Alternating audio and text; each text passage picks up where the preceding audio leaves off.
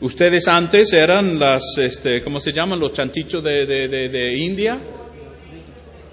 O ustedes dicen conejo. ¿En serio? Bueno, en inglés son chanchitos. Menos mal que hablamos español aquí, ¿no? No, es guinea pig, ¿no? Bueno, dice de Guinea, no sé de dónde salió eso, ¿no? Pero... ¿Ustedes han visto esas películas de Rocky? Algunos fanáticos de esa serie de la película de Rocky. Ustedes saben de qué estamos hablando, ¿no? Del boxeador ese de Filadelfia. ¿Sabe que han hecho 8 de esas películas? Y no le voy a preguntar quién vio primero cuando estrenó en el cine, pero la primera salió en el 1976. Somos viejos, ¿no es cierto, hermano? Sí, demasiado. No quiero decirle cómo va la cosa, pero si no lo han visto, yo creo que con esos no lo va a ver, entonces no importa. Toda la película más o menos tiene la misma, el mismo pensamiento, ¿no? Creo que hasta el mismo guión, casi, nada más cambian las personas.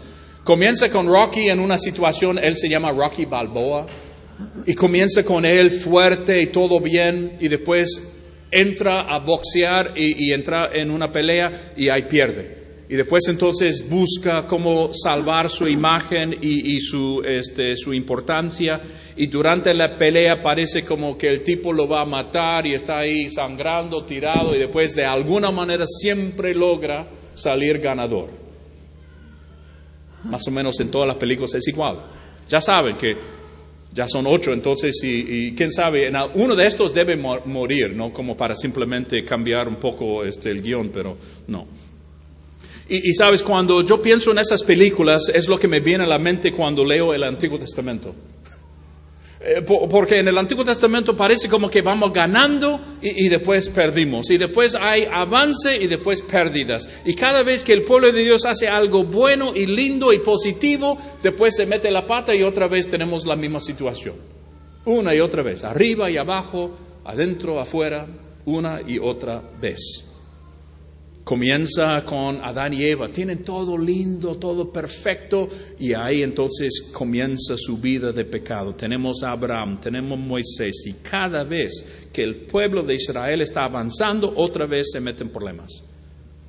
Y hay 2 conclusiones que podemos sacar de todo eso. Uno, es sumamente claro que el ser humano es incapaz de solucionar el problema de pecado por sí solo.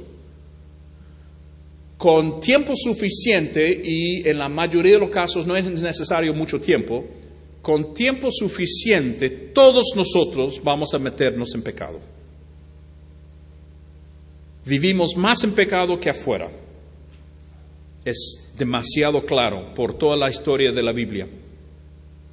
Pero la segunda cosa es que la capacidad que tiene Dios para amar, de ser paciente y de perdonar es aún más grande de nuestra capacidad para pecar. Siempre.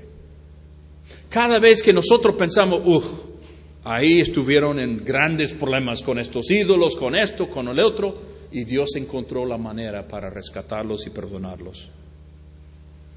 Y durante esos momentos difíciles, esos momentos oscuros, esos momentos cuando parecía como que no había esperanza, Dios siempre encontró una manera para darle una palabra de aliento.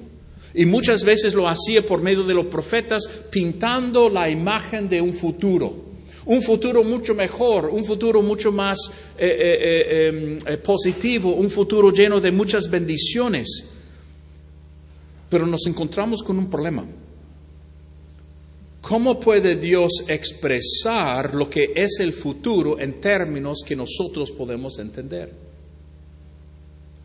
Cuando estaba en la universidad estudiando teología en el seminario, mi compañero de pieza era un hombre nacido ciego, Randy Herndon.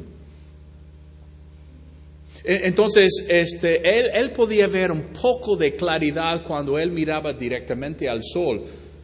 Y él andaba así con su bastón mirando directamente al sol. Y nosotros decíamos, Randy, no puedes mirar el sol, es malo para los ojos. Es un buen chiste. ¿Ve? Allá sí ellos reirieron del chiste, eso ustedes no. Pero sabes que en un momento estuvimos afuera durante un lindo atardecer, y estuvimos hablando del puesto del sol. Y los colores. Y él dice, ¿cuáles son los colores? ¿Cómo vas a describir los colores de un atardecer, un puesto de sol? Rojo y violeta, anaranjado. Y podemos usar palabras, bueno, el rojo es como si fuera caliente y el azul es como si fuera frío. Pero eso no describe el color. ¿Cómo puedes describir algo que está completamente fuera del alcance de la persona? ¿Cómo podrías describir tu música favorita a una persona que nació sordo? Que no puede distinguir entre una guitarra y violín, armónica. Y uno intenta encontrar palabras o maneras para dibujarlo o hacerle ver. Y quedamos siempre en lo mismo, que no hay palabras suficientes. Y tenemos que utilizar lo que conocemos, o Dios tiene que utilizar lo que conocemos para darnos esta imagen. Y lo que vemos en el libro de Isaías, en este capítulo 65, es que cuando nosotros estamos en momentos difíciles, lo que Dios nos hace es que nos da una imagen del jardín. Para avanzar hacia un futuro, Dios nos lleva para atrás. Y nos muestra el jardín, pero en un sentido, en una manera nueva y mejorada. En una versión completamente nueva antes que el pecado entró. Y cuando estamos enfrentando lo que es feo de nuestra vida, encontramos esperanza en el jardín. Un autor lo describe de esta manera, dice, el jardín es donde no hubo nada que esconder y no hubo nada de qué esconderse. Un lugar donde no estaba nada roto, donde no había golpes ni cicatrices, un lugar donde todo estaba sano y santo y agradable a Dios. Y es lo que no nos hace falta cuando estamos enfrentando momentos difíciles. Necesitamos la seguridad y la certeza de que esta cosa fea que se ve aquí no durará para siempre, pero vendrá algún momento cuando las cosas van a mejorar. Entonces, Isaías comienza en capítulo 5 con versículo 17. Miren, estoy creando cielos nuevos y una tierra nueva. Y nadie volverá siquiera a pensar en los anteriores. Comienza hablando de un cielo y tierra nueva. ¿Les suena ese vocabulario, esa frase? Es tan poderoso este concepto que Dios nos va a crear un cielo nuevo, unos cielos nuevos y una nueva tierra, que cuando Juan está intentando animar a su pueblo y su iglesia en el primer siglo, unos 800 años después, utiliza esta misma palabra, este mismo lenguaje. Un cielo nuevo, una tierra nueva, como hizo Dios en el jardín. Y las cosas antes de que sucedió en el pasado, ni siquiera vamos a pensar en ellos. En versículos 18 y 19 de Isaías 66, Dios comienza a mencionar unos elementos de esta nueva creación, lo que podemos disfrutar nosotros. Y el primero es alegría y gozo. Alégrense, regocíjense para siempre en mi creación. Y miren, yo crearé una Jerusalén que será un lugar de felicidad y su pueblo será fuente de alegría. Me gozaré por Jerusalén, me deleitaré en mi pueblo y el sonido de los llantos y los lamentos jamás se oirá en ellos. Dios va a regocijar sobre nosotros. La imagen es de un padre que tiene su primer hijo. o un abuelo con su primer nieto, o un bisabuelo con su primer bisnieto.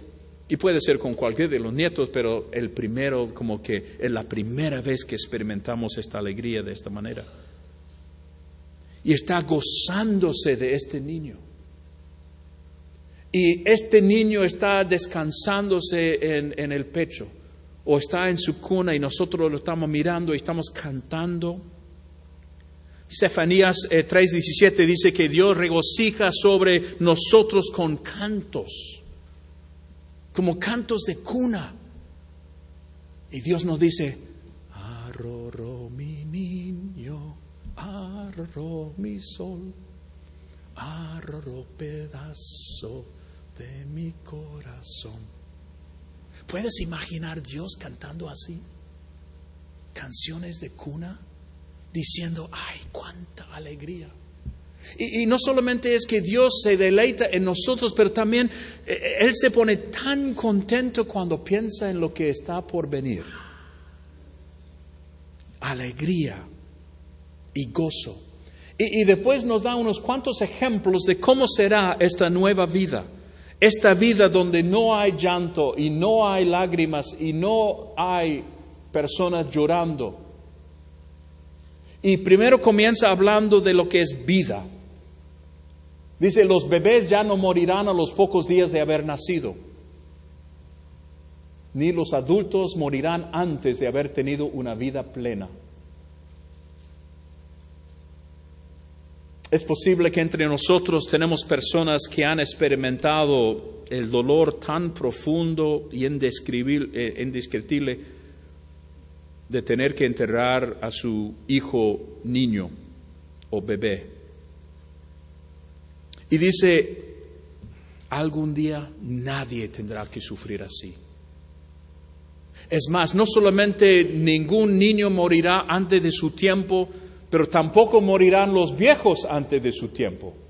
Nunca más se considerará anciano a alguien que tenga 100 años. Solamente los malditos morirán tan joven que 100 años.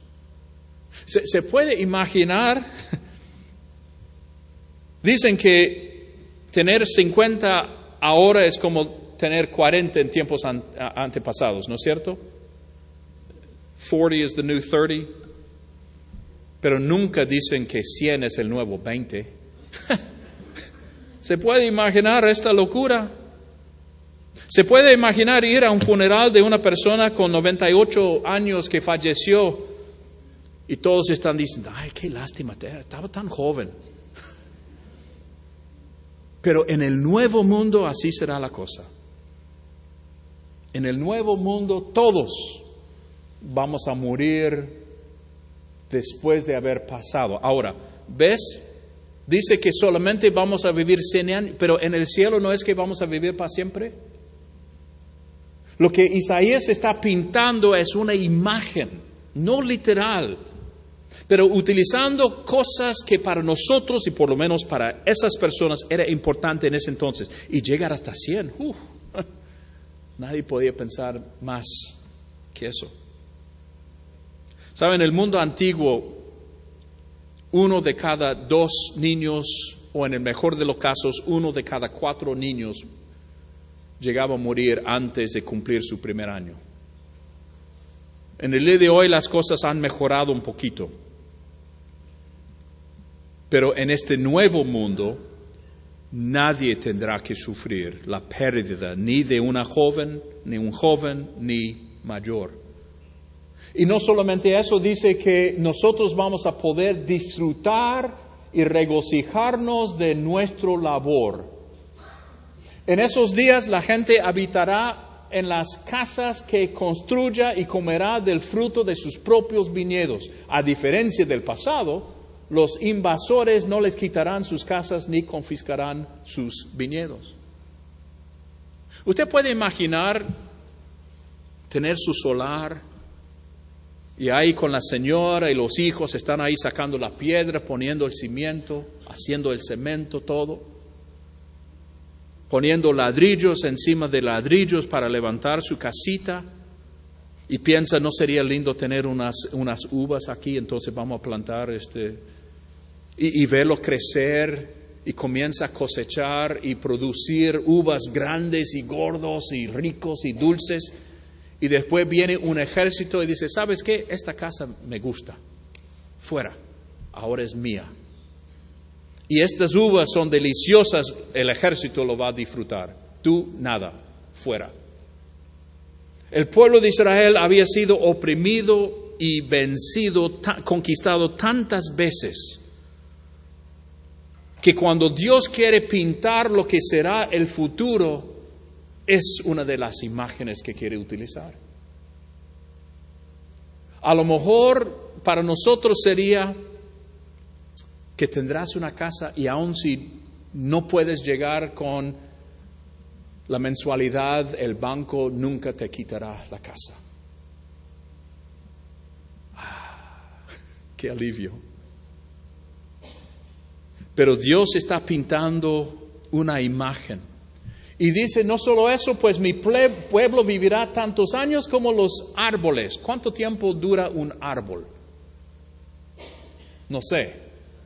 Pero sé que hay algunos árboles en California, y los he visto, que son tan grandes que un carro puede pasar por adentro del tronco cuando hacían huecos en ese entonces para dañar a los árboles, que son más de 2000 años de edad y llegan casi hasta el cielo. Y dice, mis escogidos tendrán tiempo para disfrutar lo adquirido con su arduo trabajo. Y no solo eso, es que en este nuevo reino, en este nuevo mundo, en este cielo y tierra nueva, no trabajará en vano, sus hijos no estarán condenados a la desgracia, porque son un pueblo bendecido por el Señor y sus hijos también serán bendecidos. Habrá una intimidad entre Dios y su pueblo. Le responderé antes de que me llamen. Cuando aún estén hablando de lo que necesitan, me adelantaré y responderé por sus oraciones. La oración es algo que amamos y a veces odiamos. Sabemos que necesitamos hacerlo y a veces es como la dieta o el ejercicio. Sabemos que es bueno, pero hacerlo es otra cosa.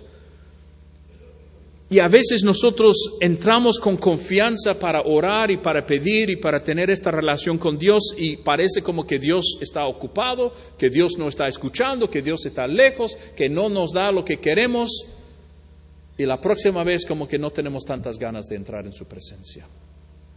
Pero en el nuevo mundo la cosa será tan linda y tan buena que aún solamente pensando lo que nos hace falta, Dios no solo escucha, sino da lo que nosotros estamos pidiendo. Así será de íntimo nuestra comunicación con Él. Y después, como para sacar cualquier duda de que este lugar será un lugar especial, dice en versículo 25, el lobo y el cordero comerán juntos. Y no es que el lobo está comiendo el cordero, sino ellos van a comer juntos. Y el león se convierta en vegetariano. ¿Qué mundo es esto? Impensable. El león comerá heno como el buey. Pero las serpientes van a ser igual. Y eso nos hace volver al jardín, donde ese primer serpiente entró en el mundo un pecado, y desde ese momento está comiendo polvo. Cuando Juan agarra estos conceptos para su libro de Apocalipsis, agarra muchos de estos mismos conceptos, pero lo que no está en Apocalipsis, en el cielo, en el nuevo cielo, la nueva tierra, es la serpiente. Allá no tendrá lugar. Entonces, todas las fuentes de llanto ya no están más. Y lo que queremos hacer es pensar de qué manera nosotros podemos aplicar o hacer sentido de este texto. Y en el primer lugar, la primera cosa que tenemos que hacer es experimentar la nueva creación en nosotros mismos. Es una cosa leerlo en la Biblia, es una cosa verlo en la pantalla, es una cosa verlo de lejos, es una cosa verlo en otra persona, pero lo que Dios quiere es que nosotros tengamos la nueva creación en nuestra vida. Pablo dice en 2 Corintios 5, si alguien está en Cristo, nueva creación es. Entonces el primer paso es permitir que Dios entre a sanar lo que está roto, quebrantado en nuestra vida. A lo mejor lo que está quebrantado en nuestra vida es por algo que nosotros hicimos, a lo mejor es por lo que alguien hizo a nosotros. Pero de todas maneras, Dios quiere obrar. A lo mejor es algo que yo necesito perdonar o a lo mejor es algo que yo necesito recibir perdón. Pero si no experimento primero la nueva creación en mí, jamás voy a poder disfrutarlo en el más allá. Y la segunda cosa que creo que tenemos que hacer es comenzar a formar una comunidad donde todas estas nuevas creaciones y nuevas criaturas están uniéndose en esta iglesia y formamos un lugar donde esta también es la nueva creación. Para poder mostrar al mundo lo que significa y lo que es el poder de Dios para crear nuevas personas. Entonces, en esta creación nueva de la iglesia no hay republicanos y demócratas. No hay inmigrantes y nativos. No hay hombres y mujeres, jóvenes y viejos, pecadores y santos peleándose, sino todos estamos viviendo en paz y armonía. Si nosotros no podemos llevarnos bien, aunque tengamos diferencias aquí en la iglesia, ¿qué testimonio podemos dar al mundo de que Jesús nos puede curar y crear vida nueva?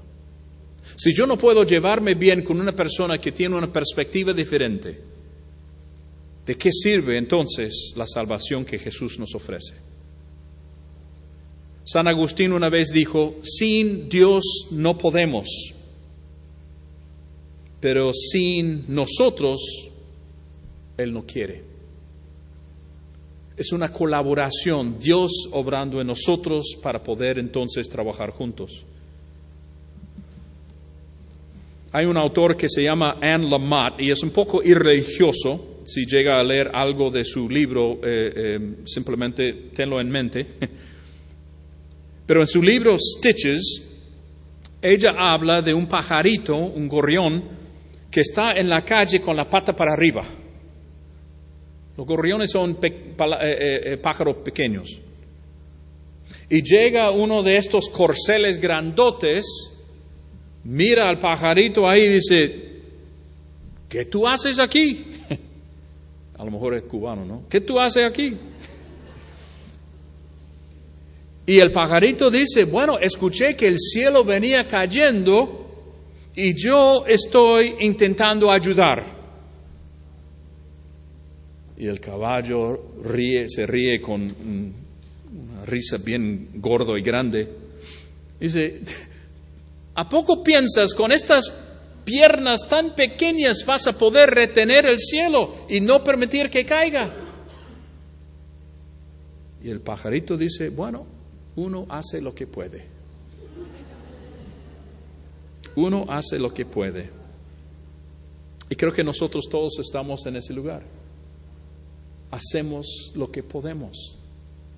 A lo mejor yo no puedo hacer grandes y cosas maravillosas, pero puedo hacer algo. A lo mejor no puedo, o por lo menos no se me ocurre que tenga poder como para crecer un árbol que va a durar 2000 años, pero solamente tengo fe como de una semilla. Pero Jesús nos ha dicho, con esta pequeña cantidad de fe, grandes cosas maravillosas podemos hacer. El texto de Tito 11, capítulo 2, 11, lo tengo en inglés aquí, déjame encontrarlo en español. Normalmente cuando estoy aquí tengo tiempo para ordenar todo, pero como vengo corriendo de allá es algo que necesito aprender.